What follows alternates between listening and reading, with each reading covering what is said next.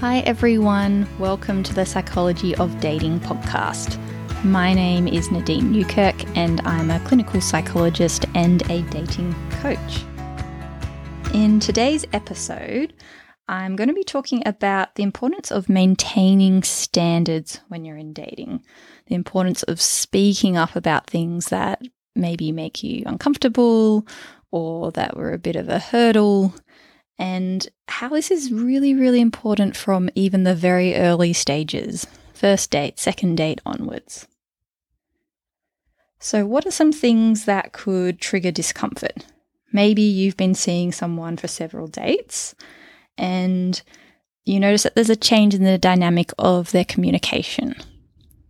They maybe didn't reply to a message for several days when usually they send a message quite consistently daily.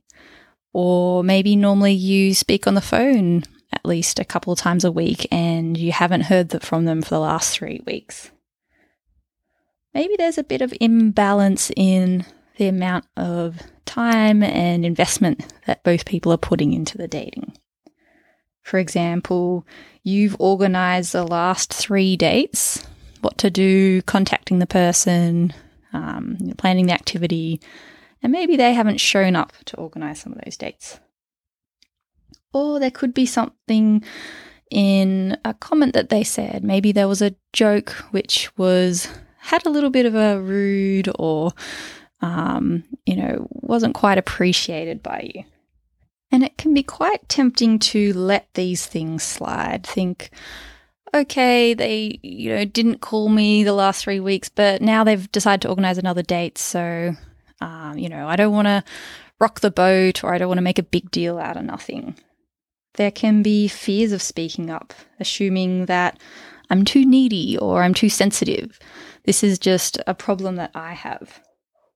Or maybe if I bring this up, that's going to scare them away. I can't show that it impacted me that much.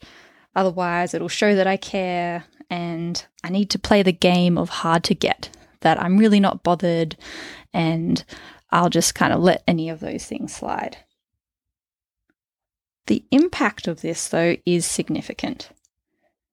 If you're not speaking up and communicating things that make you feel uncomfortable, it means that this omission means you're not speaking up about your standards. And this has a few negative consequences.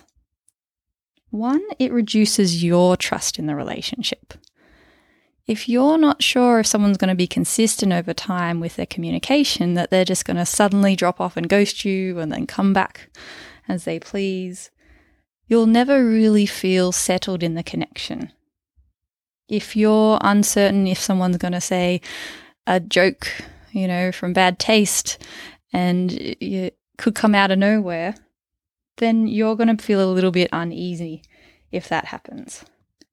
And instead of creating more of a healthy relationship because you're not rocking the boat or speaking up about anything, it actually reduces the chances of being able to have a healthy relationship, a healthy connection with this person. If we don't have trust, if we don't know whether they're going to listen respectfully or have the emotional maturity when we bring up issues, then we can never feel settled or secure. We'll always feel like we have to guess what they want and do what they want instead of being your true, authentic self. And it's normal and natural as a human to not only have half of the pleasant emotions like joy and fun and playfulness and peace, we also have the ones of discomfort, fear, sadness, low mood, and it's important to be able to share our full human selves with someone. That's when we really feel safe. If we don't speak up about things, it also reduces respect, and this is self-respect for ourselves, and also how the other person respects us. So if we don't speak up when we find something uncomfortable, it means that we don't have our own back in dating. It means that we're putting the other person and their needs first. And if we don't set a bar of how, what's okay or not okay to treat us in terms of, say, how frequently messaging, or if it's okay to just leave a message unread for several days, then it means that that person can keep doing that. And also it sets the standard that this is maybe more of a casual connection, that we're going to make it as a template where anything goes. And if you're really looking for a long-term connection, we want to set the stage from the very beginning, not a few months down the track. So I've got an analogy that might help tie this all together. Imagine you're back at school, or maybe you still are at school, and there's different types of teachers and teacher styles that you can have. And we want to think about which teachers do we have more respect for and we will show up more for, do our work, versus teachers where we didn't have as much respect, or we kind of just don't follow the rules, anything goes. So when I'm thinking for myself, the teachers where I had the least respect was ones where the classroom was just utter chaos.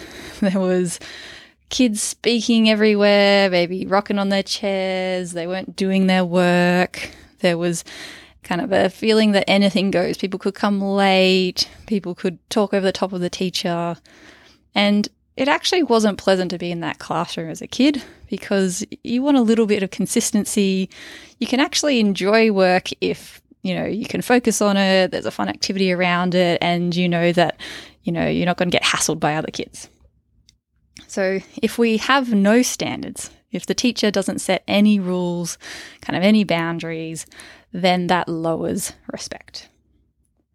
So what kind of teachers do you remember where you felt like there was a bit more respect? For me, there was a particular teacher who was actually my friend's dad, where he had kind of some boundaries and some rules in the classroom where people followed through with their work, they came on time, they didn't kind of talk over the top of each other. And at the same time, it wasn't done in a way where it was really harsh or kind of yelling at everyone, or we only have to focus on the serious things like work. There was a playfulness and a lightness to it as well, that he could set a boundary and tell a joke at the same time.